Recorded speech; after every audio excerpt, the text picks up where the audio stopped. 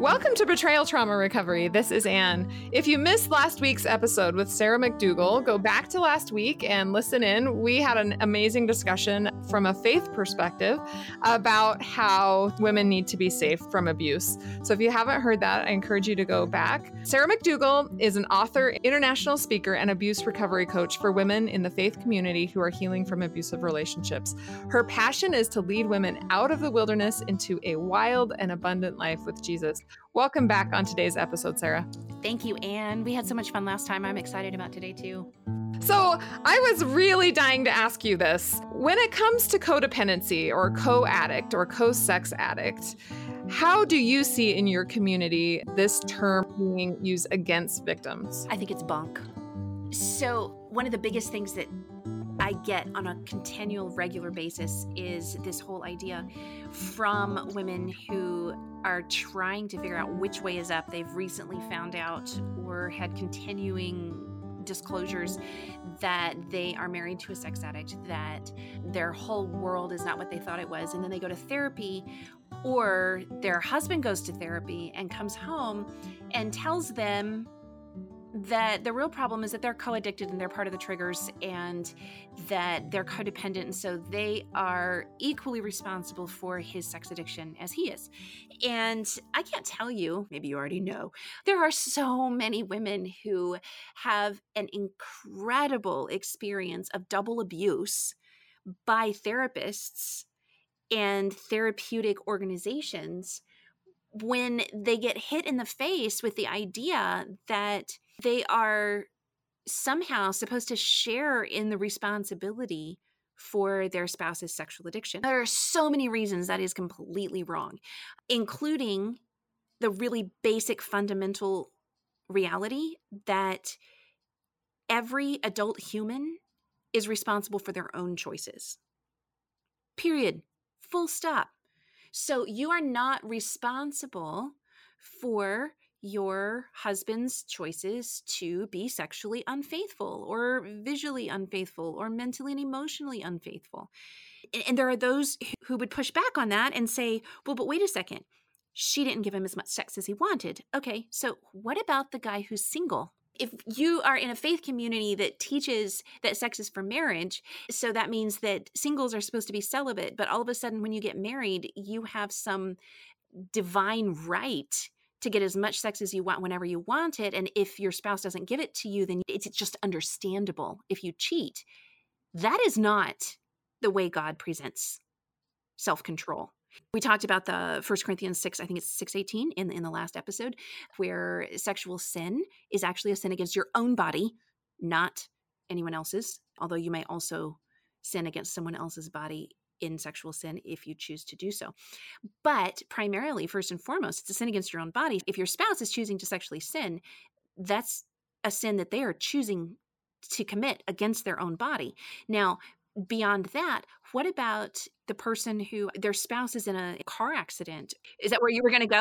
Yeah, that's the example I was going to say. Yeah. The wife is in a car accident and, oh, okay, so now you can go have an affair? A husband who honors his wife by staying faithful when she becomes paralyzed or is incapacitated by illness or disease or has some physical ailment, we honor him. But if he just says, well, she is fully capable and just doesn't give me enough sex as much as I want it, so it's understandable that I cheated. No, that is a rationalization of sin. It's also abuse. Because we don't know if that's true. So number one, maybe she's having sex with him every day, right? Maybe that is the case. There's that. And secondly, maybe she's not having sex with him because he's yelling in her face, right? Because he's miserable to be around and she's afraid of him. There are so many reasons why she might not want to have sex with him and that are valid. And similarly, many men are saying this when they're getting what most people would consider plenty of sex, right? So nobody in the drug addiction world says, okay, here's a heroin addict. He's just not getting enough heroin. He's not getting enough heroin from his spouse, so he had to go get it off the street, and now we need to deal with that. Yeah, more drugs don't help. And if they're using their wife as their drug, so basically she is a receptacle for their abuse, he's abusing her in the same way that he's abusing pornography. He's abusing sex with her for his own addiction, for his own purposes. And she becomes part of the addiction, part of the drug. And, that means that if she's not acting like an object, if she's not acting as someone in porn would act, then she's not doing it right. Weird. She wants connection. Mutuality. Yeah. So I actually advise women when they're in this kind of situation that in order to truly see whether or not their sexually addicted spouse is going to put the work in to find recovery and healing, they need to not be giving sex. Yeah. Yeah. We recommend abstinence as well as a boundary. Yeah. You can't try to control or manage someone else's sexual addiction with what you give and expect for them to find healing and rewire their brain. And that is actually what needs to happen when someone has become a sex addict. They need brain rewiring. And the only way to do that is from a perspective of abstinence. I completely agree with you on that. Now, a little history for those of you, I'm sure you guys have covered so much of this kind of stuff before in other episodes, but have you covered the history of the codependent co-addict philosophy getting drawn into like Sexaholics Anonymous or S-Anon? We have from another woman's perspective, but I would love to hear yours. So please. Okay, so the history, as I understand it, is that the codependent co-addict philosophy of treatment was really borrowed blindly and pulled over from Alcoholics Anonymous. So AA had this co-addict philosophy where the spouse of an alcoholic is codependent and they're trying to control the alcoholic. I have some issues with that philosophy in and of itself, because in alcohol addiction, I think there's a lot of abuse that goes on as well, and an abuse mindset. But sticking with our realm of sexual addiction, sexual abuse, no research was done on how sex addiction and spouses of sex addicts might be very, very, very different than substance, narcotics, alcoholics, and so on. So there is an incredibly amazing book called Your Sexually Addicted Spouse by Dr. Barbara Steffens and Marsha Means. So I'm glad you're familiar with it. I love her material, and she did thousands of hours of research on this and showing that the whole co-addict who's trying to control the addict and they're addicted to the addict, that it doesn't apply to spouses of sex addicts. So if you're a woman, as I have been, and Anne, as you've been, and so many of our listeners here, if you've experienced this intense betrayal of broken vows and shattered trust that comes from discovering that the person you've loved and trusted is a sex addict, you have experienced an incredible trauma. And so the reality is that with sexual addiction, it is almost never just one disclosure. It's an ongoing trickle of discoveries and disclosures and lies, and then other layers of lies, and then things that have to do with money or time or work or friends or other people that you had no idea about. And your world unravels around you as if you had like a hand knitted sweater and you just clipped a thread and started pulling, and everything just falls apart around you, and it happens often slowly, repeatedly. So you're having your sense of safety shattered over and over and over again as these discoveries trickle out over time. And I think people discount the abuse in between that. Right? They might say, well, this disclosure was upsetting, and then a month later another disclosure or whatever. They don't recognize that in between those two disclosures there were lies and manipulation that were happening that also are causing trauma, that are also part of that abuse. And that is what causes the trauma, in addition to finding out that you've been lied to, right? So it's a whole yummy, delicious, disgusting basket of abuse that you are presented with. I think the hardest thing is that you have been in an abusive relationship, right? But you don't know it. And realizing that it was abusive is very difficult to come out of that fog and start putting the pieces together. It's a process. And I tell people that often the number one reason why women don't get out of abusive relationships is because they don't know that they are in one. Yep. I would agree. 100%. Yeah. And when they start realizing it, that's when I think my trauma got worse when I realized how bad the abuse was for a while. It was like, whoa, I didn't realize how bad my situation and how unsafe it was. So a friend of mine, actually, when I had just become a single parent and I was still trying to make sense of all the half-truths and the outright lies and which one were which, and people I'd been isolated from that actually knew truth and so on and so forth. And a friend of mine gave me a copy of Dr. Steffen's book, Your Sexually Addicted Spouse, and she wrapped it in like brown paper cover so that nobody would see it. And no offense to Dr. Steffens, but the cover on that book is just awful. She needs a new title and a new cover, and I would promote the heck out of it. But I always feel like I just compulsively need to apologize for the cover. So a friend of mine had given it to me, and I let it sit in the bottom of my dresser drawer underneath a bunch of stuff for probably 3 or 4 months. And I finally pulled it out, and my parents had my kids, and I was home alone for the weekend, and that book put me in bed. I described it as hooking onto a fire hose and downloading my previous 12 years of trauma in a sitting. And I ended up reading it over 2 or 3 days. I had to get up, I had to stretch, I had to lie down on the floor, I had to go take a hot bath to loosen my muscles. My entire trunk, my core, my muscles seized up. I ended up having to go to physical therapy afterwards because the physiological response to the fact that I could relate to some aspect or multiple ones in every case study in that book was psychologically and emotionally and physiologically overwhelming. And I realized that I had such a visceral negative reaction to therapists telling me, well, you're kind of codependent on this. You're just trying to control him. And I couldn't articulate to them why they were wrong. I just knew they were so wrong. And that book gave me the vocabulary and the understanding, the terms to be able to really articulate that. And so what I realized was that I had gone through like a carjacking, and if you get carjacked, you're going to compulsively check the back seat before you get in because you want to get back to safety over and over and over again. You might do that for 10 years. That doesn't mean you're trying to control the hijacker, or the carjacker rather. That means you're trying to make sure you are not voluntarily or blindly placing yourself in harm's way again. That is actually a healthy response. Here's the thing though, Anne, and this is a beef that I want to throw out there. You can tell me what you think. I want to know what you think on this. I believe that a huge category of the literature that we have on what is considered to be healthy marriage actually sets women up for swallowing this whole codependent, co-addict kind of thing when they are with a sexually abusive spouse. For example, every man's battle. If you don't have sex with your husband at least once every 3 days, you are creating a problem for him and he can't be held responsible for his thoughts. Excuse me.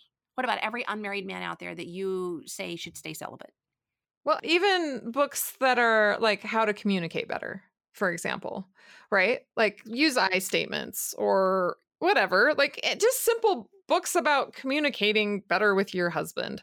Even those, we become master communicators. We're very direct. We use I statements and everything, but that cannot keep you safe from abuse.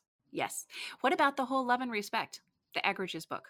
The whole idea that you owe respect regardless of what someone does or how they act or how they sin. You still respect them. And, hopefully they get around to loving you too. Yeah. I know. It's like the patriarchy has decided that women are going to leave us. So we've got to tell them to stay in their lane. Yeah, it's awful. I want to like almost take all of the marriage books and communication books and sex addiction books and throw them out the window and only say, read the Bible and read Why Does He Do That? Let's educate everybody about abuse first, because it seems like so many of the marriage problems, they don't know that there's pornography going on underneath and abuse going on. And it's really, really scary. I will tell you, I have yet to see a case where there were other factors of abuse and domestic violence where sexual addiction, sexual abuse, pornography addiction was not a factor on some level. Me too. Same thing. My book's in editing right now. It's the premise of it is making a case for adding pornography to like the abuse checklist that the National Center on Domestic Violence has. Does he control your transportation? Does he do this? And one of them should be, does he use pornography? Does he lie to you? Right? Those are really important. Let's talk about abuse now. Some people say, is pornography a factor? I say it's not a factor. It's abuse in and of itself. Let's talk about that. Talk about how you came to that conclusion as well. A big part of that conclusion for me is just that I have yet to see an abuse case that doesn't have some sort of sexual deviance or dysfunction primarily centered around pornography. And I have yet to meet a husband who is addicted to pornography who isn't in some way abusing his wife. So as far as I'm concerned, in both anecdotal and professional experience, those two are inextricably tied together. Yeah, it is abuse. I mean, I'm at the point where I don't even want to say they're tied. I want to say it is abuse in and of itself. When someone uses porn, they are abusing their wife, period. And they're abusing other people, like we talked about in the first episode. Secondly, they're also going to have these comorbidity factors, lying, manipulation, and those in and of themselves are also abuse. Yes, they are. And they're creating an ongoing unsafe environment for their spouse and their children. Right. Yeah. Let's go back to these communication books or marriage books or other things. So a lot of women don't know that their husband is using porn. Okay. And so they think, oh, let's go to couple therapy, or I'm going to get these communication books, or we're going to go to this marriage retreat or whatever. If they don't know, but they're suffering the consequences and they're receiving the abuse, even if they're not aware of it, how can we help educate people in general so that women aren't unknowingly being abused? I'm just thinking, if my husband hasn't told me he's watching porn, how do I know he might be? Right. Well, and what I say to women is, if you see lying and manipulation, if you've got a lot of anger going on, if you have something and you feel like it's just not quite right, don't say, well, it's not porn because my husband would never do that. Consider, all of these are these comorbidity factors. They're almost symptoms. If you haven't caught your spouse watching porn, some women walk in or accidentally, but you know what? Some women can be married to someone for decades and never actually observe them in sexual infidelity, and they may still be highly, highly addicted to pornography or even be sexually unfaithful in real life.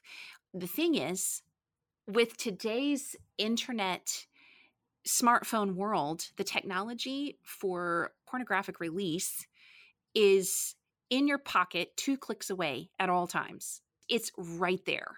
So just because you've never found dirty magazines or your husband doesn't bring home X-rated DVDs does not mean that he's not a porn addict. So if you're wondering, like, things are just not great and I don't know what's wrong. If someone isn't openly watching porn, but they have a lack of empathy, if they can just check out and stonewall you when you're crying or hurt over something, if everything becomes your fault, if they have secrecy, if they're lying to you, you catch them lying, or you just know things, they're not telling you the truth, you don't even know why. If you have money that disappears and there's not full disclosure with finances, if they tend to be addicted to their electronics, if there are gaps in their time, like they've been saying that they've been working late and then you find out from some colleague at work that they actually haven't been. If there is a general disregard for people, property, a sense of entitlement and arrogance, all of these things are comorbidities with pornography addiction. All of them. Any one of them can be. Multiple ones together are strong indicators that someone is filling their mind with pornography. Flashes of anger, unexplained irritability, cyclical behaviors. And when I talk about cyclical behaviors, let's just say you have someone who, let's say in the faith community, they get really convicted about something. And then like 6 weeks later, they're on to the next new thing. They decide they're going to get healthy and start exercising. And they seem really self-controlled for a little while. And then it's all out the window. They're binging out on everything. They're eating late at night. They're eating junk food. And they're back into some addictive cycle. Those are addictive behavior patterns. And for the victim in this scenario, for them, it's the addictive cycle. For us, it's the abuse cycle. Yes, but I kind of tend to avoid using the term the cycle of abuse because it's all abuse. There is no honeymoon. No, it's grooming.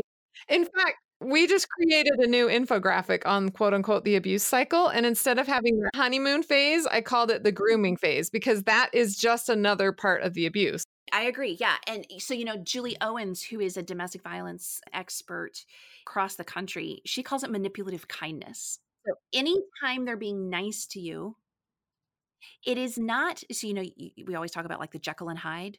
Dr. Jekyll doesn't have an evil twin. He is the evil twin because he's the one that gets you to drop your guard. There is no true love in an abuse situation. There is no honeymoon where it's actually genuinely real. So, what I say is that it's actually you're living in a vortex and you feel like everything is swirling and off balance all the time. And it often starts with buttering you up. And when you're getting buttered up, it's really because you're just getting ready to get burned. So, you're buttered up not because they love you, but because you're getting ready to fry. And yes, you are buttered in order to be burned. The buttering up phase is like what traditionally they would have called the honeymoon. And so that's when there's like the gifts and the love bombing, except it's not love. It's just manipulative kindness. It's fake, deceptive kindness. And there's always strings attached. And then if you point out anything that like didn't follow through right or something happens, they flip a switch and then it's burned. After that, you have a blast. Arguments, frustrations, it can be passive aggressive, or you're walking on eggshells, or there's a verbal lashing out. And so when you're getting buttered up, you feel hopeful and loved. When you're burned, you feel betrayed and heartbroken. When you're getting blasted, you feel worthless and self-doubting because if you point it out, it escalates and you start second guessing and questioning yourself. And at times, it may escalate into battering. So we've got buttered up, burned, blasted, and now battered. And this is an intensified version of being blasted, and it can get aggressive physically or sexually, threats of harm or suicide. This is the point where they say, oh, he snapped. No, he didn't. He'd been buttering up, burning, and blasting prior to this. And battered is where you start to feel scared and small. Then, if they know they've gone too far and they're deciding to go back into buttering you up because you have been pushed too far, they may apologize or cry or make promises and insinuate that the behavior was your fault. And that's the begging and blaming phase. So then you feel obligated to forgive and selfish for having wanted more. And at that point is when they bring you flowers. I call it the abuse vortex. So it's like the center of the hurricane, the eye of the hurricane, the center of the tornado, everything is swirling around you. And the thing with this is that they are not a linear cycle. They can happen in any order or no order at all. And all apparently good acts are their own form of abuse because they are deceiving you in order to get you to trust them, in order to not stand up and give accountability. Yeah. In fact, in my scenario, before I understood the abuse and before I could reframe it with the correct framework, I thought that my husband was an amazing man and he was incredible and he was the best. And then every once in a while, he would lose it.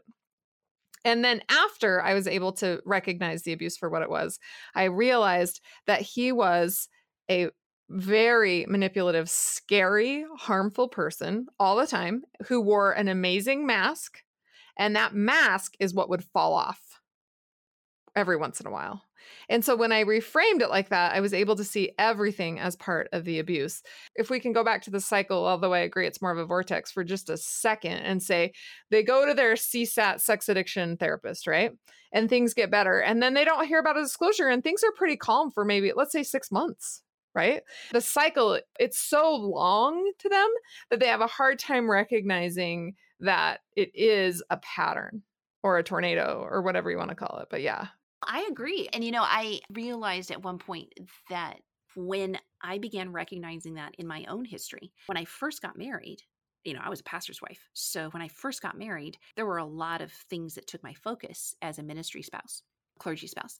But I realized that looking back on it, that whole butter, burn, blast, batter, beg, blame, butter up, that was probably a 12 to 18 month kind of thing, which made it really hard to pin down. By the time it was the end, it was down to like every 4 to 6 weeks. So it was like a constant boomerang whiplash kind of environment. And mine toward the end got down to, I would say, almost like every other day. It started getting so bad when he was arrested. I mean, there would be times when you'd go through all of those in a day, but the overall typical thing was just every few weeks. Sarah and I have talked about her coming back again another time, especially to talk about things specific to faith communities. I'm really excited. So stay tuned for that episode in the future. But today we're going to conclude with the fact that we know that many women who are listening are currently in a relationship where her husband is either still exhibiting these abusive behaviors or he is in that buttering up or grooming stage, and she can't really tell if it's real change or if it's just grooming again. So, to conclude, what advice would you give for women who are listening who are feeling really depressed, I would say, and listening to this, thinking that maybe they did have someone who was making changes and now they're not so sure and they're nervous and they're scared? What advice would you have for them? Oh, you know what? My advice in that kind of situation would be, well, there's a few things I can think of. Even if you're in a position where you seem to be facing where the only option available to you is to grieve what you thought you were building in your marriage, and that you are wondering if you're going to have to accept that this is not going to work, that does not have any reflection on who you are and how valuable you are as a woman. One of the biggest things that I think women who are spouses of sex addicts struggle with is the internal damage that it does to us and who we are, who we think that we are, and how valuable we think that we are because of our husbands' or ex-husbands' addictions. And one of the things that I have learned along this very hard road that we all hoe here, and that is that because God created each of us to be responsible for our own choices and our own decisions, even if this ends up being the death of your dreams and you end up facing the grief that comes from the betrayal and it doesn't get better the way that you might have hoped for it to, that you are still an incredible and amazing and strong and resilient daughter of God. And that there is still an incredible future ahead for you, even if it doesn't feel like it right now. And I say that because I have been in that moment and wondered what was ahead and felt completely bereft and abandoned and betrayed and shattered. And on the other side of it, I can see how God has led in rebuilding and restoring every step of the way, even though it didn't look like I thought it would. And I know that if He has done that for me and He's done it for others, that He can do it for you too.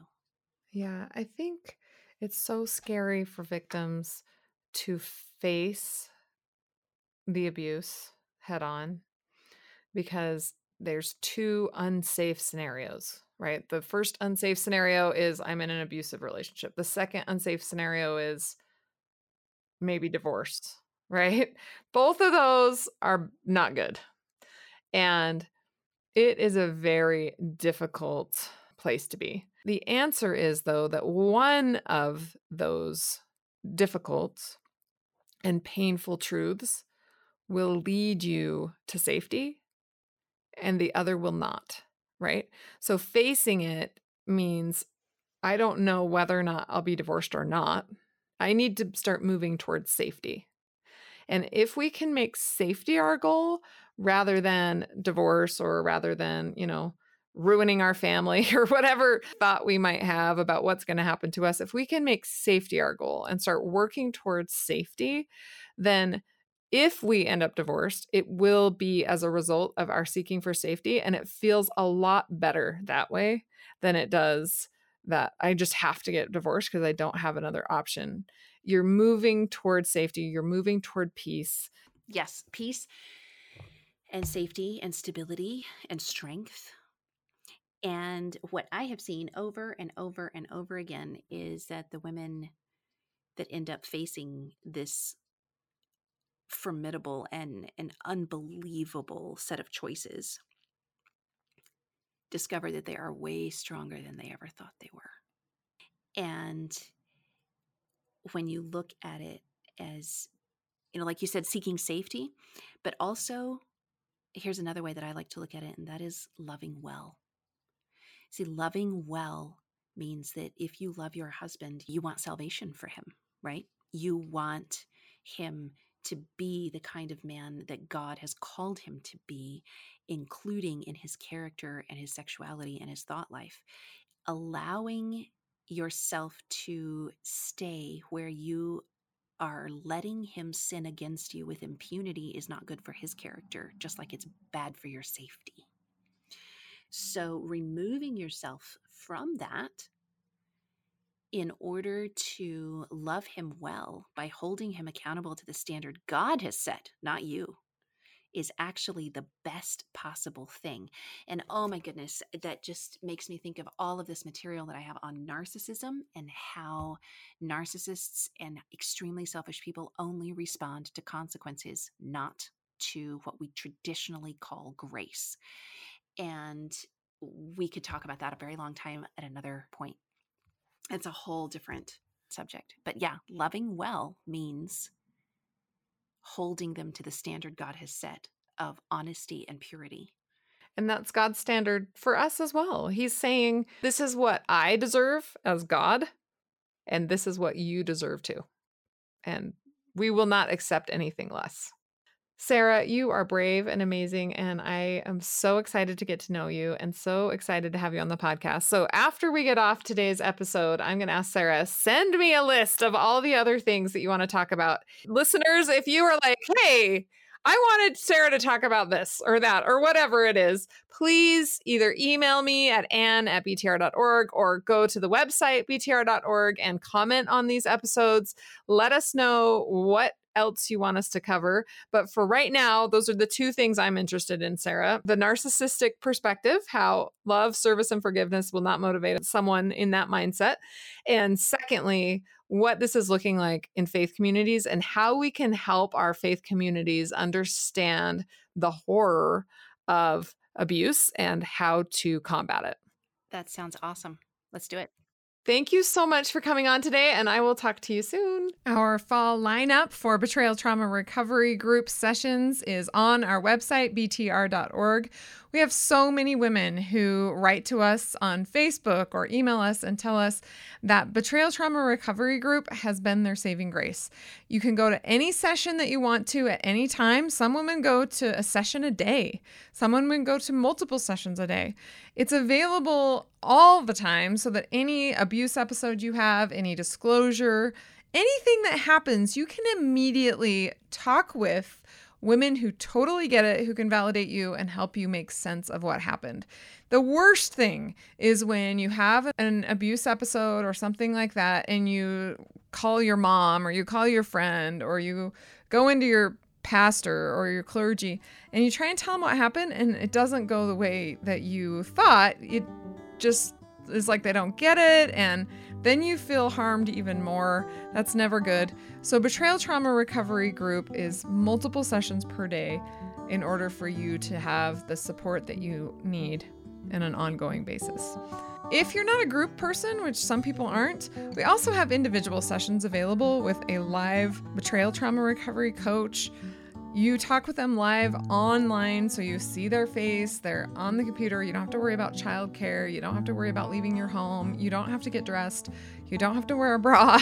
You can come and be safe with women who love and care about you. And we understand because we've been through it. So we are your tribe. We are here for you. Please check out the individual sessions and the Betrayal Trauma Recovery Group at btr.org. Those of you who donate to enable me to continue podcasting, thank you. For those of you who have not yet set a recurring monthly donation, please go to btr.org, scroll down to the bottom, and set your recurring monthly donation today to continue to take this message of hope and peace to women throughout the world. And if you haven't already and you're so inclined, please rate this podcast on iTunes or your other podcasting apps. Every single rating helps isolated women find us. And until next week, stay safe out there.